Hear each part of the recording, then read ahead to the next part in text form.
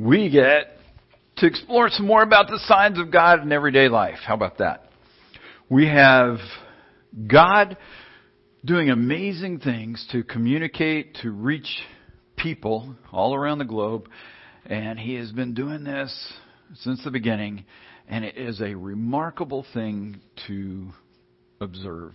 So, you've seen movies or read books where a king, a queen, a general speaks a word, and those listening jump to, and Pharaoh says something, and so let it be written, so let it be done. And there's all these movements that happen at someone's communication. Somebody is just giving a word, and things begin to happen. But when we back up to the very beginning, when this was all made, it was God, the sovereign, creative, powerful God, who spoke, and He said, let there be light. And there's light. Molecules, atoms, energy, forces move. And they fall into place at a word. God speaks a word and things happen. He does that 6 times in the first chapter of Genesis, and we see the fundamental changes that happened as a result of what He did, because He spoke. He spoke a word. Then in chapter 2, we have the first of His communications as He's speaking to Adam, and He tells him what he's about to begin to do in the garden and what his role will be. And there's a communication to a person that He has just made from the dirt. So think about that. There's no training. He didn't go to speech therapy. He didn't go to first grade. He just understood when God spoke. And he understood the meaning of the words, what the garden was, what He was to do with caretaking. He understood all of that because God had placed in him the ability to understand the communication. And God is communicating. And because we have that recorded in writing, because God gives that to Moses, then we have a record of what was said all the way back to that point. And people were able to understand scribbles on paper, shapes of letters, and understand that those form words, those words form thoughts, those relate to some object, to some person, to something in the universe around them. God created the ability to communicate, to understand communication, and He is communicating. And He is communicating in thoughts, in words, spoken and written. And human beings have the ability to take that in, to do something with it, to understand what God is trying to say. It is a remarkable thing to consider that God has given His Word, and by His Word, all of this that we know has come to be. And we can speak words. You can tell your cat to come here. Most of them don't. You can speak your words and you see some things happen sometimes, but often not. But God speaks, and His word does not return to Him without accomplishing what He wants it to do. He is God. And the amazing communication thing is just remarkable. So here it is. Communication, Genesis 2:15-17. The Lord God took the man, put him in the garden of Eden to cultivate it and keep it. The Lord God commanded the man, saying, from any tree of the garden you may eat freely, but from the tree of the knowledge of good and evil you shall not eat, for in the day that you eat from it you will surely die. Okay, this is a freshly made dude. Shows up. And he's supposed to understand from God the concept of tree. Now, as a newborn, you understood trees, right? In the garden, you got to understand that. And you have to understand that there is a freedom to take part in this when he says you may eat freely. And you got to know something about, well, as a physical being on this planet, I need to eat. Where does he get that concept? And to know that he can do so freely at his own, by his own choice, his decision. He gets to decide Burger King or McDonald's. He gets to decide which thing he's going to eat when and where. But don't eat from the tree of the knowledge of good and evil. There's good and evil. Got to understand that there's some kind of thing going on here. Concept of moral goodness and darkness. Where does he get things like that? And that tree. You got to know where that tree is, because you don't want to eat from that tree, because then you die. Where does he get that concept? This is a new guy, newly minted. And he is understanding these concepts, these ideas, this broader world around him. Not just himself, not just I need to eat and scream and holler and be changed like babies. He knows. And God knows he knows, because he made him to know. And he's done that with us. He's put those abilities into us. And so he has continued to communicate. We live in a place, in a world made by God's Word. He spoke it, it came, and we live. And there are issues as a result of the violation of this very thing. And we don't know that this is the first thing that God spoke. It's the first thing we have written, recorded. Because God may have said, "Hey, Adam, how you doing?" to start off. We don't know that.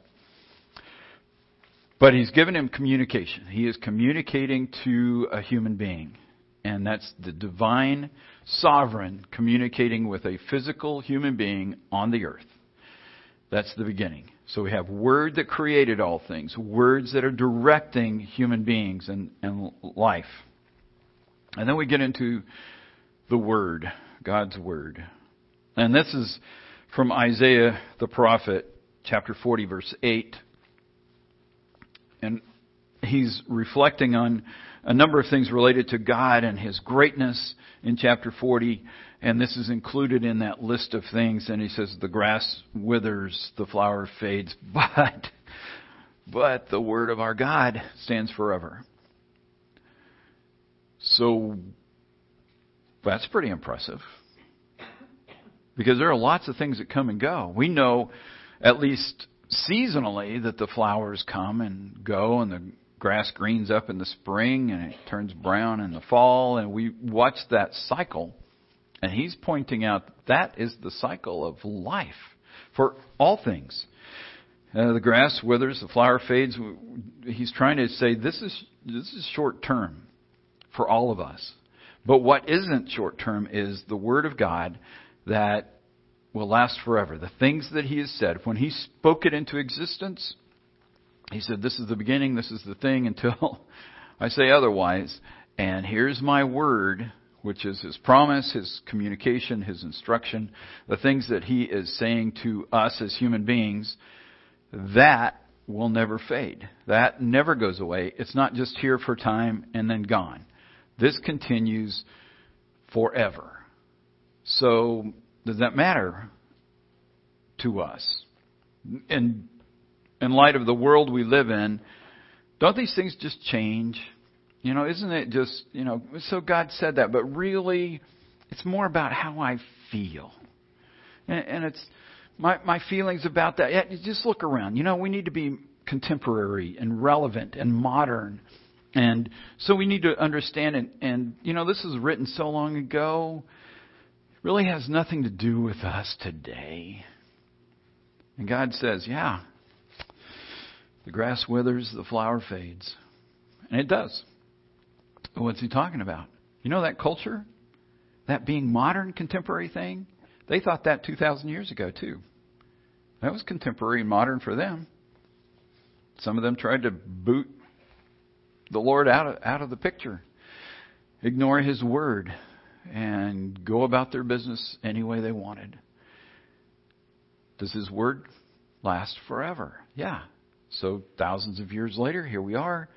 His word is still solid. His promises are still true. He's still accomplishing what is relevant and matters, and it will reach to the darkest corners of this planet, to the darkest corners of our hearts, and it is the thing that we need most. But God is communicating. His word stands. It lasts forever. Much of what we experience or think and the thoughts and the words that we think are so important, we really need to straighten people out on, are like the grass that withers and the flower that fades. But His word lasts forever.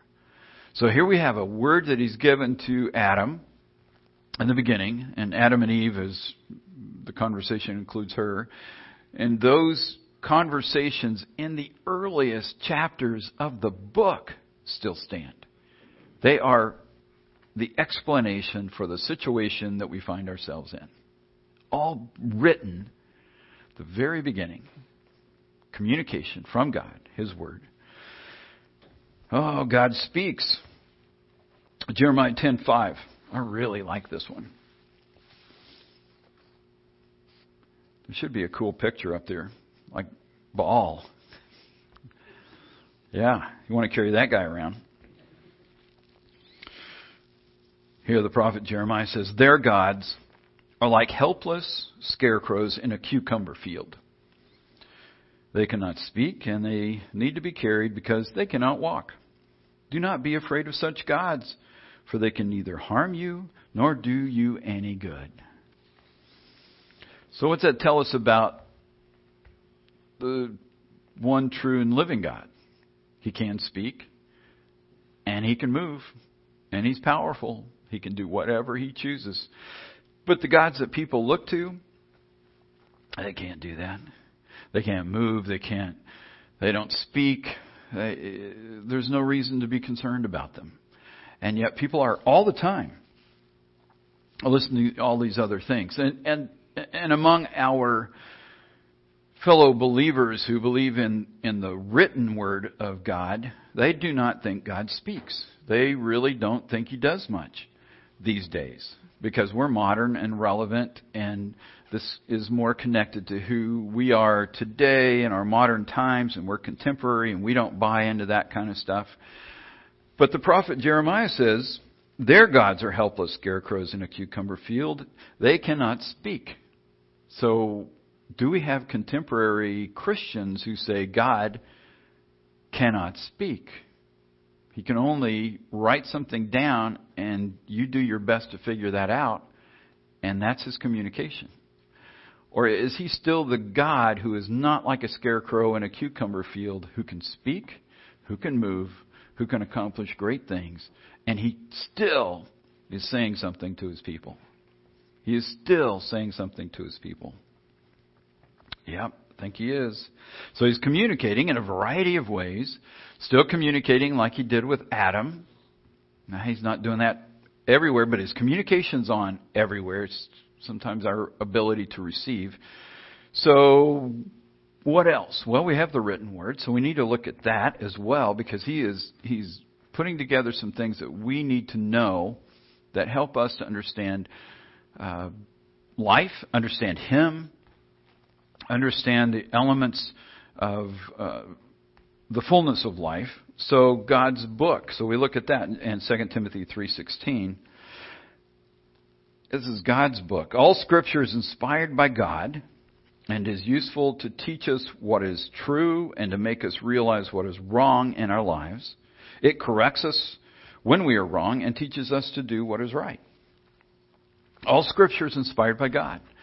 And the idea is that God has breathed this. He has spoken this word, and it has come out of His mouth and is now out.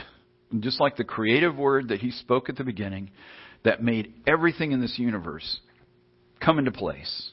And He spoke and it's made. He spoke and He created. He spoke and the atoms jumped into place, aligned themselves. The DNA was placed into the material, inanimate material, and it made it alive. He changed everything in a word. He knew exactly where that was going and what it was saying and how powerful it was, and He spoke it. And here we have this in the written word. All Scripture inspired by God. God breathed. It came out, the words, the powerful words laid out in such a way that they now align and they change people's minds and hearts and lives. And when we engage with God's Word, when we listen to His Word, when we read those words and we allow them to penetrate us and we begin to study them and memorize them, to meditate on those words and let them work their way into our lives, things begin to realign. Things begin to change. He begins to put things right that are wrong. He begins to make us aware of things that are wrong in our lives and in the world around us, helping us to understand the flow of history and the progress of today and where we're going in the future. He is putting all of those things together. It's available in the word that He spoke, which is an amazing array of words. To think of the power of one scripture in a person's life, it can just stand out. It can be emblazoned. They can sleep at night and this thing's just rattling around, and it can begin to re-channel how they're dealing with other people. It can work its way through so that in ways that we would be so limited apart from it, we now know we've heard from God on this issue. And now we know to take a step to move in the right direction. And with that, we have God, God's inspiration, God's power, God's direction. And so all Scripture is inspired by God, useful to teach us what's true. And knowing what's true is so helpful. Most of the things that we gather, that we listen to or sometimes really build our lives on, are things that aren't necessarily true. They're just maybe something that's going on in our lives at that moment. If we hear certain information over and over and over again, and we get it from comic books or from the news channel or wherever we get it, after a while we begin, wow, that's how it is. That's the truth. Then later you find out, maybe not. Did you know that people for centuries have eaten eggs and been pretty healthy? I have this uncle who ate 2 eggs, bacon, biscuits and gravy until he was like a month shy of 100. And smoked most of the time. Went squirrel hunting up till almost the last day without glasses. But, during the 60s, remember that? Don't be eating eggs. Don't be eating real butter either. Let's eat the margarine, the stuff we made up to fatten up hogs that's made out of chemicals, because that doesn't have that in there. Let's give you some sweetener that will rot your guts, but it's not made out of real sugar that comes from the plants that God has created. Let's do that. And let's see how many people went, but that's the truth. So now we got to stop.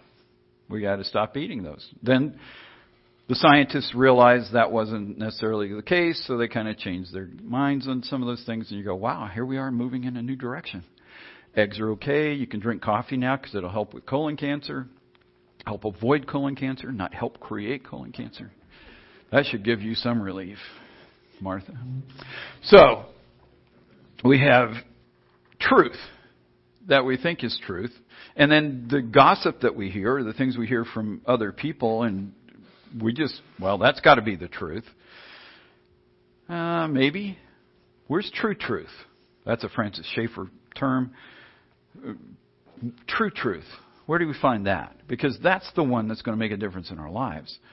And that's what God's Word provides for us, is a way to live, a way of understanding the world around us, a way of understanding how we can interact with other people, where God is taking us, because His Word is forever, which means that will be good when we get to His place. When we get to the Father's house, that's forever. All of this other truth that we think is so valuable is just like the grass that withers and the flower that fades, and it'll be gone. But God's truth continues. His reality continues. The things that He's told us will continue. And if you realize when you read through the Scriptures how often you come across something when you're younger and you read it, you go, oh yeah, that really helps, I get it. And you read it 10 years later and you go, whoa, I didn't know that was that much in there. 20 years later, it explodes with meaning and more information and more truth. It's the same verse. Have you read Huckleberry Finn? And you said, man, I haven't read that in 10 years. Wow, look at that. Now the Mississippi River makes sense. No, it's the Word of God that lasts forever, filled with meaning, filled with truth, that is something in our particular culture, is something that's run down, because if we can get rid of the Bible, if we can get rid of what God says, if we can get rid of what true truth is, then we are free to come up with whatever we want. And we don't want to hear from God that there's an absolute truth. Now, let me shift a little bit and pick on our culture. One of the things in U.S. culture currently is I can replace, because philosophically there is no absolute truth. Except they come back around, and if you want absolutes, it is science. You want the answer? Science. And just in the last year, the pandemic, I want you to pull up any random group of 3, 4, 5 scientists and see how many of them agree. Because absolute truth would get you on the same track, right? It doesn't take long to find out they don't agree. They're all over the place. So how can absolute truth, in fact, that's the direction our nation is going, and we're going to set up a whole science elite that will guide us, because that's the truth. And it's somebody's truth. Truth, not true truth, just something being presented. But God has spoken. He spoke in the past. He spoke at the beginning. He spoke and created it all. And He said, now I've got something for you. Truth. I'm going to write it down. Have it written down. So that you have something to guide you in your life. So you can understand how this works. How people relate to me. Who you are as a person. How you were made. How you were designed. And what you were designed for. And then what your future looks like. And He's put all of that in this incredible book, a collection of 66 individual books collected into one volume we call the Bible, written over a period of 1,600 years by 40 different authors on 3 different continents. And He said, here, all these guys have written on the same theme, relationship with God. How do you connect? How has God worked? They're all saying the same thing. Take any other group of books, the ancient Greeks, who wrote some pretty cool stuff. We plays and movies about it, and their books are still read in school. And they did that in about 400 BC. Most of those. Romans and a little before the first century began and up to the second century, we have some of their writings that are powerful stories, dramas. Are they all in agreement? No. Did the Greeks keep telling the same story over 1,600 years? No. What book on earth has had any stretch of time like that where this topic is addressed in agreement with, here's the one true and living God who is making Himself known to people on this planet that He created with a Word. And He's giving us His Word so that we can know the truth. That's Him. He's revealing Himself. He is not only teaching us what is true, but to make us realize what's wrong in our lives. We can read the Scriptures, and the Holy Spirit comes along with that and says, yep, this is going the wrong way. You shouldn't speak like that. You should be loving. You should care about other people. You should stop lying, killing, the things that come up, and you go, okay, yeah, I need to rearrange my life, or the way I was thinking about life, my ambitions, my goals, my direction. He says, I've got something to help you. Let me give you the truth, and then let me help you stay in line with that. So I'm going to show you what's wrong, where you're off the track. And then it does this. It corrects us when we're wrong. So we get back to the Scriptures and it goes, not only am I going to help you realize you're off, I'm going to get you back on track. And then I'm going to help you by training you so you stay on track and you keep on moving. So you can keep living life to the fullest the way I've designed it. And I've given you my word, which is powerful. It is sharper than a two-edged sword. It will penetrate between your soul and your spirit. And it will move the things that need to be moved. It will cut out what needs to be cut out. And it will direct you in the way you need to be directed. I'm going to give you my word that is inspired. I have breathed it out. And it is powerful. It corrects us when we're wrong, teaches us to do what is right. And that's that training that goes on. And that's an ongoing, practicing, implementing all of the things that God has given us. And He expects that we'll probably get off track again. Or at least find a new thing to get off track on. Because we're good at that. Which is why we stay in the Word. We keep reading the written Word. And He says, I'll point out to you again where you're wrong. But how many people like to have that pointed out? How many people are like, boy, when I get up in the morning, what I want to find out is, Lord, where I'm wrong.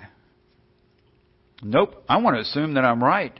And I've been right all along. Now, those other people, they need to hear about how wrong they are. But on being right, no, I'm right.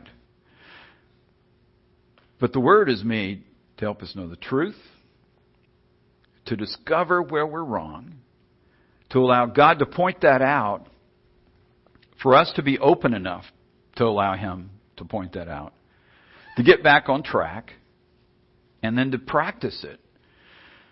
And keep practicing it. And keep practicing it. Because that's what He's trying to get us to do, so that we can live this thing out. So He's given us His Word. And the Bible is a sign that God is with us, that God is at work, that God has not changed, that God did this in the beginning. He is continuing to the end. So, He gives us a blessing. Here's some blessings. This is found in Revelation. So He started with Genesis. We talked about that, chapter 1. Now we're moving to Revelation, chapter 22. So now we're at the end of the book, unless you include the references in the maps, but we're not doing that part. So Revelation chapter 22, Jesus says, look, I'm coming soon. Blessed are those who obey the words of prophecy written in this book. I'm coming soon. And He has something for us. He wants to bring blessings to us. He wants to bring more to us than we can imagine, because the blessings we may think up in our heads are nothing like how rich and full and incredible the ones are that He wants to bring. And He says, I'm coming. If you're reading this book, and He's not talking about the whole Bible, this is specifically to the book of Revelation, but if we go with a wider view of that, we could spread it to the whole and say all 66 books obey the words of this book. The blessings will come. Because He wants to bring them. He wants us to know Him. He wants us to know the reality, the truth, and He wants us to live that fully in us and to recognize when we're wrong, because He assumes we're going to get it wrong at times, and we do and will. But then He wants to correct us, get us back on track, and encourages us to keep practicing, training, getting better at it. So we go back to the Word, and we learn some more. And we keep on going. He's communicated. And the Bible that He's given us, the written Word, the scrolls that have been found, and all of the aspects of how the Word was translated, and we have it in English and a number of translations. We can carry it on our phone and an app. It's amazing what has happened. but it is God who's given the Word that has continued to this day and is going to be around forever. And we have access to it in so many ways. And just having it, the written Word of God, just having that is a sign of God, of His personality, His presence, and His power. And we are blessed. We are blessed to have access to all of that. The Bible is a sign of God. Let's pray. Lord, thank you. Thank you for being so understanding, realizing our need to have something we can hold and read again and read again. And thank you for the Word. Thank you for communicating at all. You've communicated to us. You've built into us the ability to communicate, to receive communication. I pray that we would more and more appreciate what you've done in the Scriptures, how you put that all together, the truth that is there, the guidance that is there. Lord, that we would be open to being corrected and to going your way, to live fully the life that you've given us, that we might obey all that you've written in this book and live the life, the true life that you have made possible for people on this planet to live because of what you've done, what you have written. Thank you for that. Thank you for the sign of the Bible, the sign that you are and that you love us. For God so loved the world, gave His only begotten Son. Thank you for that. In His name we pray. Amen.